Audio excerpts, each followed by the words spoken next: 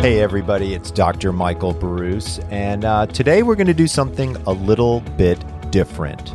So when we surveyed everybody, they said that every once in a while we'd love to hear from Dr. Bruce, maybe do a deep dive on a couple of different topics and answer some of our questions, which he does every week or so anyway. So today I thought what I would do is I chose a topic that I think is very important right now, especially sleep apnea, as a matter of fact.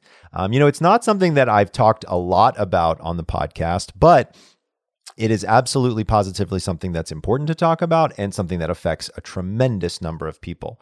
So let's get into it. So what exactly is sleep apnea? It turns out that sleep apnea is where there's actually either a partial or a complete stoppage of breathing. Yep, you heard it here, breathing. So why would that happen, and what are the different types of apnea that are out there? So sometimes we have something called obstructive sleep apnea. That's when there is an obstruction or a blockage or a collapse, for example, of your throat.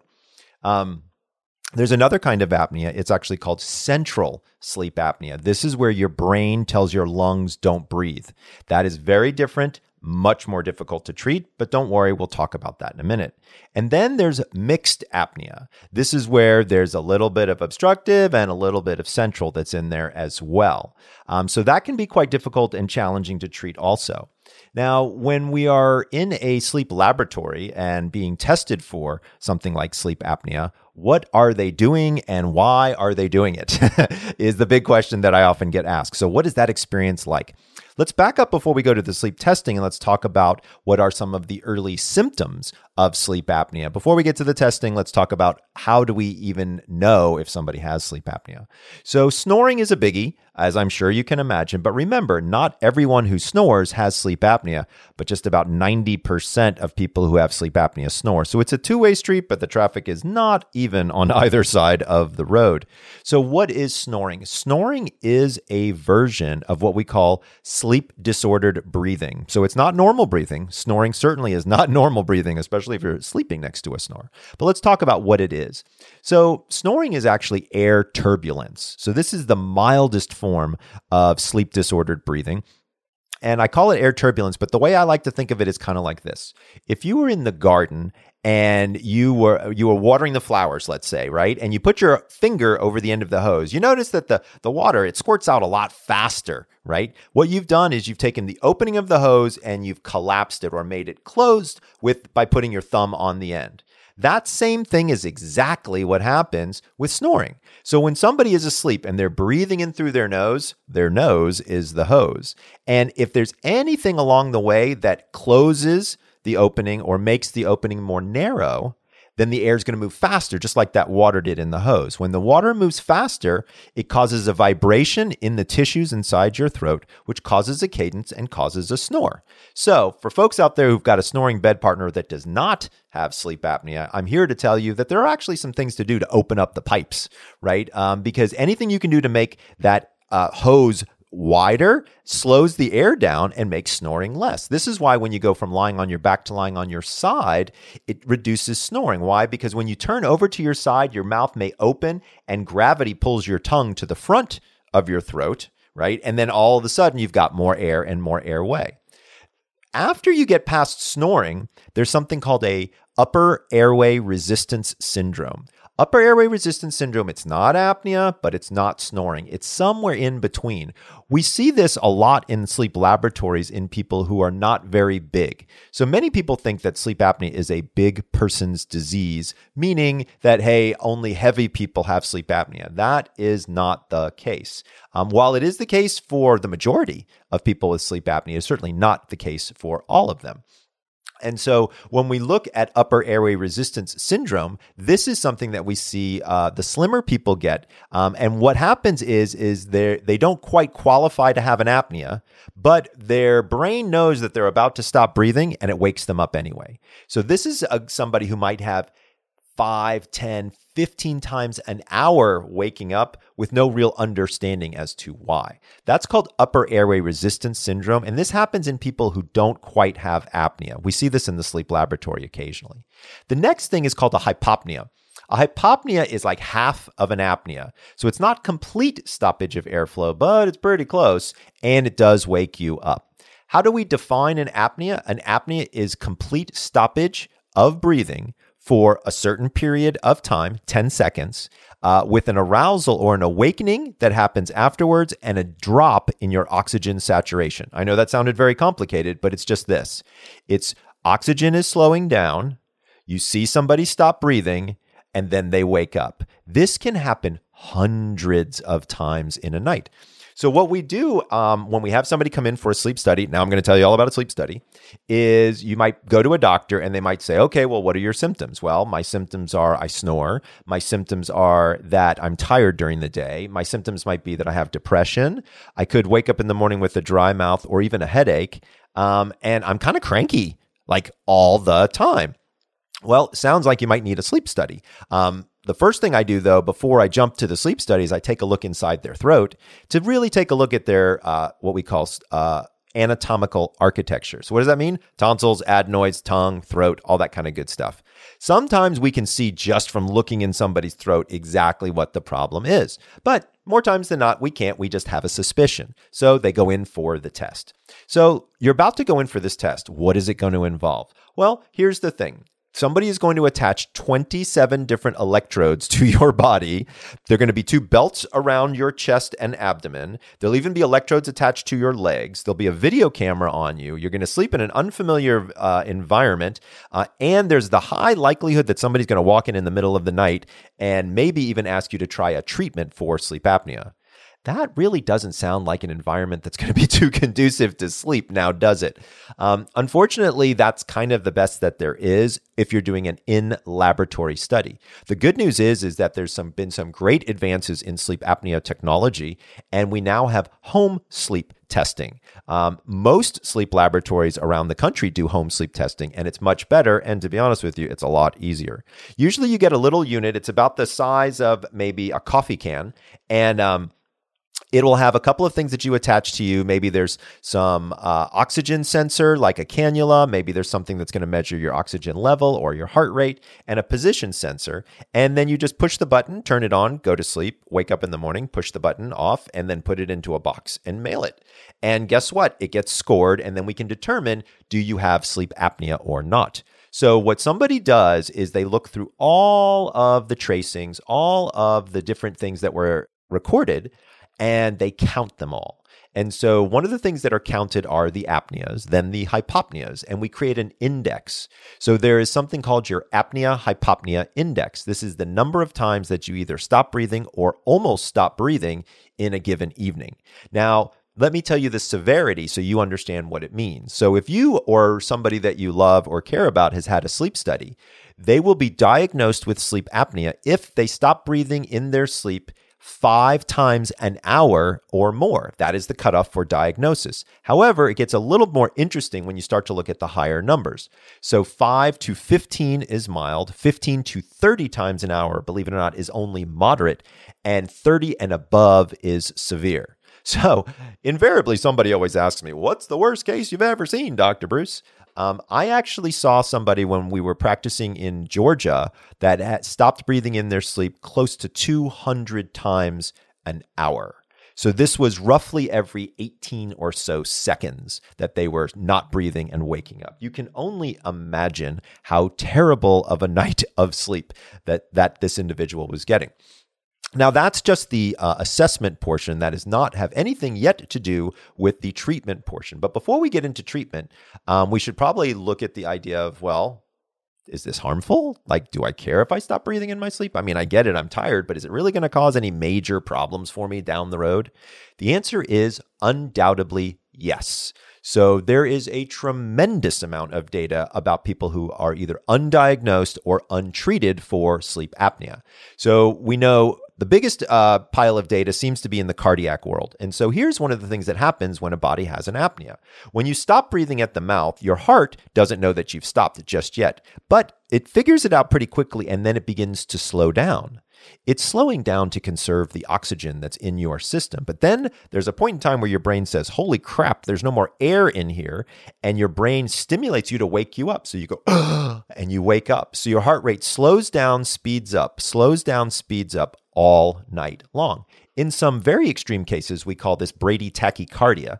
But generally speaking, we just see a slowing and a speeding of the heart. Now, you might think, oh, well, that's not a big deal. I mean, hey, I can go for a run and my heart rate will go up. That's not a problem, right? Well, think of it like this. You're going to be slowing down and speeding up for anywhere between 6 and 8 hours in a row all night long, when in fact your heart is supposed to be resting or pumping at about 60 beats per minute or lower, and it's very calm, restful beating. So that's part of the problem here, is the cardiac issues. So what eventually happens? Well, I'll tell you.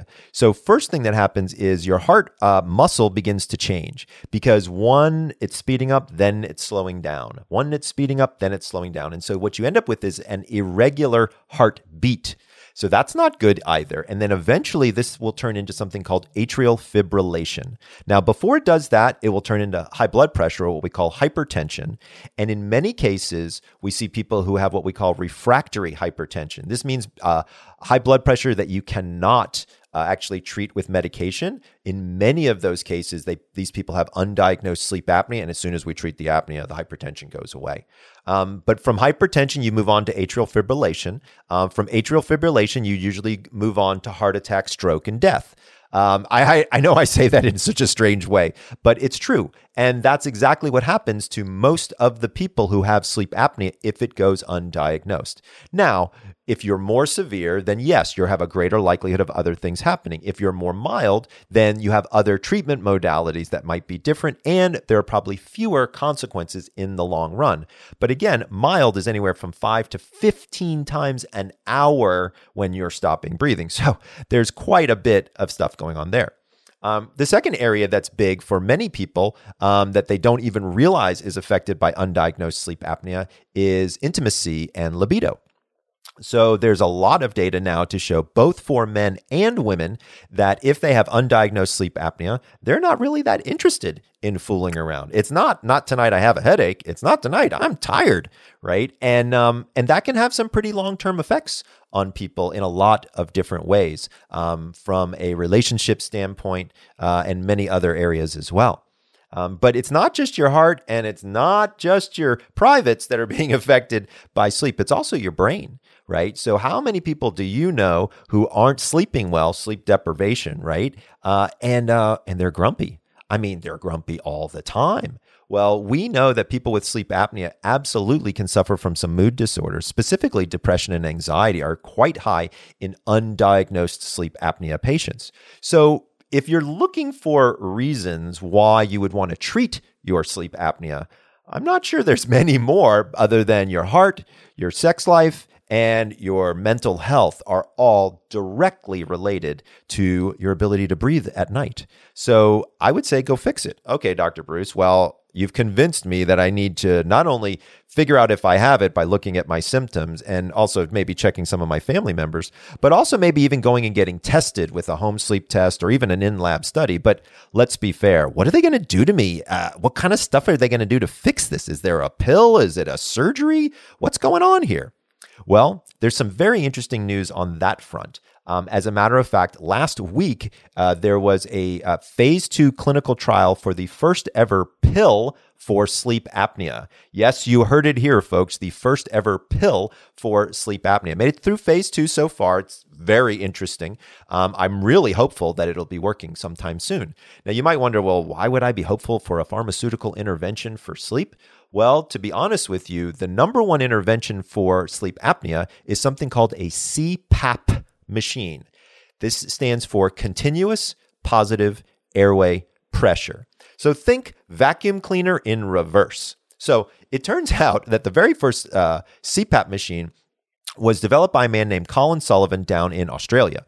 And he had a daughter who had terrible sleep apnea, and she was asleep on the couch. And I believe that she was quite large. And he noticed that she was choking and gasping and stopping breathing. And so I think he actually reversed the motor either on a pool pump or on a vacuum cleaner. I can't remember exactly. But over the course of time, he actually basically helped her breathe at night. And then over the course of time, developed this thing called a CPAP machine. Well, it was pretty amazing because now CPAP is the number one treatment for sleep apnea in the world. It works 98% of the time. There are a few side effects that can happen from people with CPAP. They are incredibly, incredibly rare. But the biggest problem with CPAP aren't the side effects. It's that it's not too sexy or fun to wear at night. So what is a CPAP? It is a mask that sits on your face, and there's an air compressor that sits right by your bed, and it pushes air. And you know that area that collapses, it just ever so slightly moves the anatomy apart and pushes air straight to your lungs and allows you to breathe. To be clear, this is the treatment for obstructive sleep apnea. Remember, we talked a little bit before about central sleep apnea. That's a very different one, and we can talk at the end a little bit about that because it is kind of rare. Now, the problem is that people don't like sleeping with a mask on their face. Now, there must be 60 or 70 different masks out there. I personally have used several different masks. You might be wondering, Dr. Bruce, do you have sleep apnea? I actually don't, but I decided that if I was going to make my patients wear a CPAP machine, I was going to try it myself. So I wore one. It took me 3 weeks to get used to it, number one, and it took me that period of time to be able to sleep the entire night wearing it. So if you are newly diagnosed, don't get discouraged because quite frankly, it does take a little bit of time to get used to a CPAP machine. Now, I'll be honest, there are many people out there who say, there's no way I'm sleeping with that mask on my face. That's okay. There are other options. We talked about the pill. We've talked about CPAP. There are these things called oral appliances. These are dental guards. So if you are a tooth grinder rather, you may have gotten one of these. It's like a bite guard. It keeps you from cracking your teeth and things like that. This one, however, is very specialized. It's an upper and a lower. And what it does, which is really interesting, is it takes your lower jaw and it slightly moves it forward. Now, you might be wondering, why on earth would we want to do that? By the way, it's only by about 2 millimeters. What happens is when we move the mandible or your lower jaw forward, it actually opens up your posterior airway space. What is that, Dr. B? That's the space behind your tongue. So what you're doing by putting one of these little mouth guards in is you're bringing your lower jaw forward, almost like you're kind of bringing your teeth out, like a bulldog would look like, right? Because they have that underbite. I think it's called an underbite. Maybe it's called an overbite. I'm not sure which. Either way, you know what bulldogs look like. Their teeth come out from under, and that's kind of what you're doing to open up your airway. I've worn one of these as well. Here's the good news. It doesn't hurt. You'd think that it might, but it actually doesn't. It takes your jaw a little getting used to, and you do have to do some exercises in order to avoid things like TMJ. Now, if you do have TMJ, you're going to want to be careful about wandering into the oral appliance universe because it could, in fact, make things worse. I always tell people if you're going to use an appliance, an oral appliance, a dental guard as they're called, do not just buy one off the internet, boil it, and stick it in your mouth. You really want to go to a dentist. Dentists are now actually trained in dental sleep medicine. There's even a board exam. So you really want to think through this idea of going to somebody who's highly trained in sleep and dental prosthetics, so that way you can get exactly what you're looking for. Now, you may be wondering to yourself, well, I heard that CPAP is covered by Medicare and insurance and things like that. And by the way, it usually is. Are dental appliances covered? Well, it depends upon your insurance, but in many cases they are. So it's certainly something that you want to look into. And I'll be fair, it's so much easier to wear a dental appliance at times than it is to wear a CPAP. Again, I've got patients who would say, you have to pull my CPAP from my cold, dead hands. And I've got people who say, I would never touch that thing. So the great news here is there's options out there. Now, there are some other options that are kind of interesting as well. One is called ProVent. So ProVent is actually a little valve. It looks like a Band-Aid that you put on your nostril. And as long as your mouth stays closed, it opens and closes this valve and it creates CPAP pressure, about the CPAP pressure around 8 or so.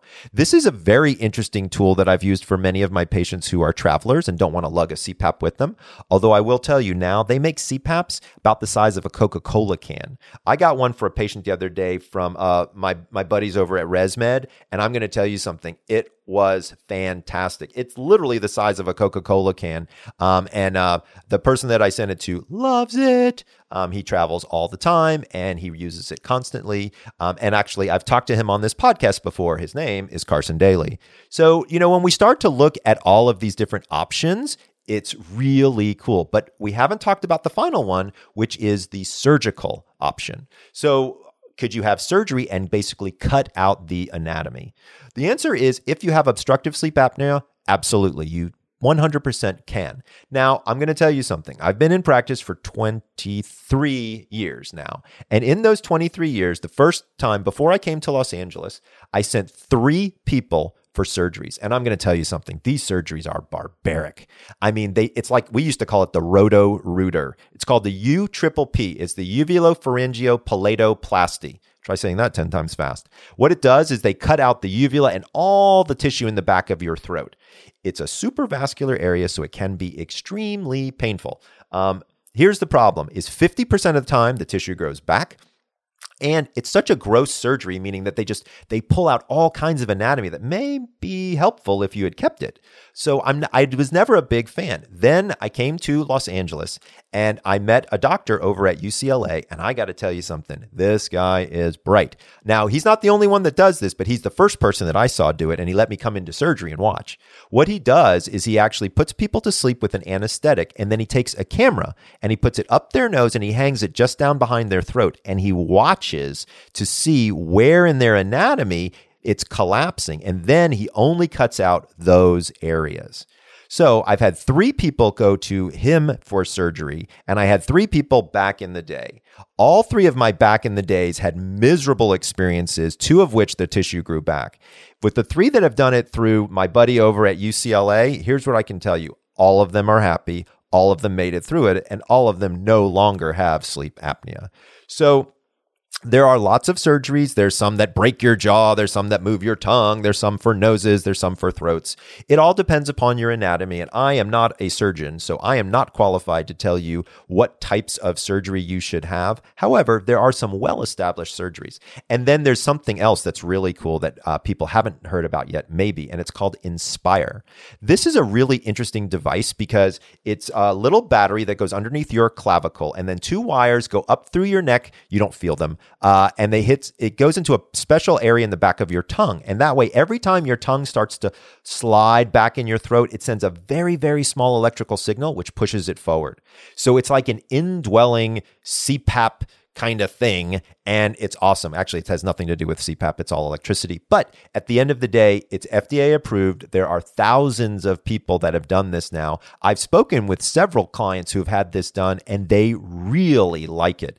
Obviously, you want to go with a surgeon that really knows what they're doing and has had a lot of experience, but this is another option that's getting very popular and is very effective. Now, I've talked about all the different treatment modalities for sleep apnea. I've talked about the symptoms. I've talked about the consequences. I've talked about the definitions of all of what it is. But I've really primarily focused on obstructive sleep apnea. And so for just a moment, I'd like to talk to you about central sleep apnea because it's a little bit more rare, but I do have some interesting stories about it. So the very first central sleep apnea case that I ever saw was a school bus driver. So I got this case when I was in Atlanta, and he showed up, and what he told me is that he would open the door of his school bus and he would proceed to fall asleep. And then when the last child would get on, they would hit him in the back of the head and he would wake up and close the door and then drive to the next stop. Well, clearly you can imagine the parents were not too happy about this. So he got turned in and ended up in my queue, if you will. And we went ahead and we did a sleep apnea test on him. It turned out that he had severe central sleep apnea. Again, that's where your brain tells your lungs don't breathe. So this is incredibly rare. and not something that's easy to treat either. So in these cases, we send people for an MRI of their brain or their skull rather, because in many cases, they could have something called Curare malformation. This is where part of your brain forms outside of the skull, and the place where it's kind of seeping through the skull, it's pinching on the respiratory centers. Turns out that's exactly what this guy had. I'd never seen it before. It was kind of cool from a medical standpoint, not from a human standpoint. But the good news was we got him over to neurology and neurosurgery, and they actually broke through the bottom of his skull, scooped up his brain, created a shelf, and guess what? No more apnea. So that was pretty cool. It doesn't always happen that way. With central sleep apnea, sometimes we actually have to use a medication called theophylline, which is a respiratory stimulant. Then there are also some other very specialized types of CPAP machines that can be used for them as well. Also, I should let people know that CPAP isn't just CPAP. They now have something called BiPAP, which is where you breathe one pressure going in and a second pressure coming out. This makes it a little bit easier to breathe. Think about if you were driving down the street at 15 miles an hour with your head out the window. It's easy to bring it in, but it ain't so easy to push it out. That's where BiPAP kind of comes into play. Then they also have something called an auto-titrating CPAP. This is my favorite by far, because what it does is it allows people to roll into different positions. It allows people to gain or lose weight. It allows people to have their disease progress or slow down, yet still give effective treatment. So it's pretty awesome. So if you're out there and you're considering CPAP, I would suggest an auto-titrating CPAP if at all possible. So we've gone through sleep apnea and we've talked quite a bit about what it is, how it works, and what you need to do to treat it. My biggest recommendation for people is to really think through the idea and say to themselves, okay, Dr. Bruce, I feel like this could be a health concern and maybe I need to talk with somebody. Well, if you think that you need to talk with a sleep specialist, how would you go about doing that? That might be a question that you would have. Well, there's actually 2 or 3 different ways. Number one is you could actually call up your general practitioner doctor and you could say, you know what? I heard this podcast with this crazy Dr. Bruce guy, and I think I might have sleep apnea. You got any ideas? They may ask you to come in and do a quick physical, or they may say, you know what? I've got a friend who's got a sleep lab. Let's go check it out. So they might send you directly to there, or you could actually call up a sleep laboratory that's local to you. I would say 95% of the time, they've got a doctor there that will actually help evaluate you and determine if you need a test as well. So there's really 2 ways to do that. Now, if you don't know how to find a sleep center near you, if you go to www.sleepcenters.org, that's sleepcenterswithan.org, what you will find is a zip code map. So you type in your zip code and it will tell you about the accredited sleep centers near you. To be clear, you want to go to a sleep center that has been accredited by the American Academy of Sleep Medicine. You also want to have a doctor who is reading your study, who is board certified by the American Board of Sleep Medicine. And so I am actually board certified by the American Board of Sleep Medicine. If you remember, while I'm a PhD, I did take and pass the MD boards. But you really are looking for people who are board certified, who are at accredited centers. As a matter of fact, all of the laboratories I've worked at have been accredited. And it's really the best medicine out there that you can find. So I'm glad we had an opportunity to talk today about obstructive sleep apnea, what it is, how it works, and how to identify it. What I thought I would do next is maybe answer a couple of questions that I got generally speaking from people. Now, these may or may not have anything to do with sleep apnea. So let's see. The first question we had, they said, Dr. Bruce, I've been reading your newsletter for a long time now. I read your chronotype book and follow a good amount of what you write about, and I appreciate that information. There are 2 things that you do not talk about that I have a hard time finding information about online. One is sleep apnea. Hello, we just did a whole thing on it. And 2 is hypnagogic and hypnopompic hallucinations. I'm 26 and I've been suffering from both for years. It would be greatly appreciated if you could point me in the right direction or give me some info on both. Let's go. So we already talked a whole lot about sleep apnea. Let's talk about hypnagogic and hypnopompic hallucinations. So hypnopompic means as you are falling asleep, you see something. Hypnagogic is as you are waking up, you see or hear something. So hypnagogic and hypnopompic hallucinations are actually quite common for people who are highly sleep deprived. We also see them occasionally in people with narcolepsy. They are part of what we call the narcolepsy triad, which is 3 different symptoms that are very unique to narcolepsy, which is sleep paralysis. Many people have questions about that. Hypnagogic or hypnopompic hallucinations, and something called cataplexy. Cataplexy is a situation where during times of highly expressed emotion like fear or joy, the person loses muscular control. Now, the good news for this individual is that hypnagogic and hypnopompic hallucinations, generally speaking, are usually due to sleep deprivation. If you get a little bit more rest, they should go away. If that is not the case, it is probably a good idea for you to talk with a neurologist and or sleep specialist, because they may have some ideas for helping you with that as well. I have actually seen historically the use of certain medications to be helpful in this also. Great question. Let's see. Next question. Hello, I have a long history of using supplements and years of sleep hygiene. I'm a health coach who is advised on the subject as well. Being in the middle of perimenopause, ooh, that's a tough one. It's an ever-challenging landscape managing sleep. You endorse many products. I have tried a few. Not being of unlimited resources to buy all gadgets, I'm wondering between the Ebb headgear and the Chili bedding system, both costly investments, which item would you go with? I'm in the midst of seasons changing. I live in the Midwest. I spend a few weeks getting bedding and room temp squared away. Thanks. This is an interesting question. So here's what I can tell you is I've tried them both. There was a recent study that was just released on the Ebb cooling system. I believe it's called the Ebb Versa Cool Drift, and menopause in particular. I do not believe that there's ever been a study done with the Chili Pad and menopause. So I think that I would be more likely to say looking into the Ebb headgear. But one of the things I will tell you is we are having a promotion coming up of the 12 Nights of Christmas. And guess what? Ebb is going to be donating one of those. So, hey, if all of you out there, or maybe this health coach, enter into the contest. We're going to be giving away all kinds of cool stuff from lots of the people that I work with, but Ebb has been generous enough to donate one of those things. And who knows, maybe Chili Pad will as well. Then my third and final question for the day is, let's see, I can only sleep 3 or 4 hours every day. I've tried restricted sleep. This has been going on for 3 months and started with a little bit of anxiety. I don't have thoughts running through my mind when I wake up, just cannot fall back into sleep.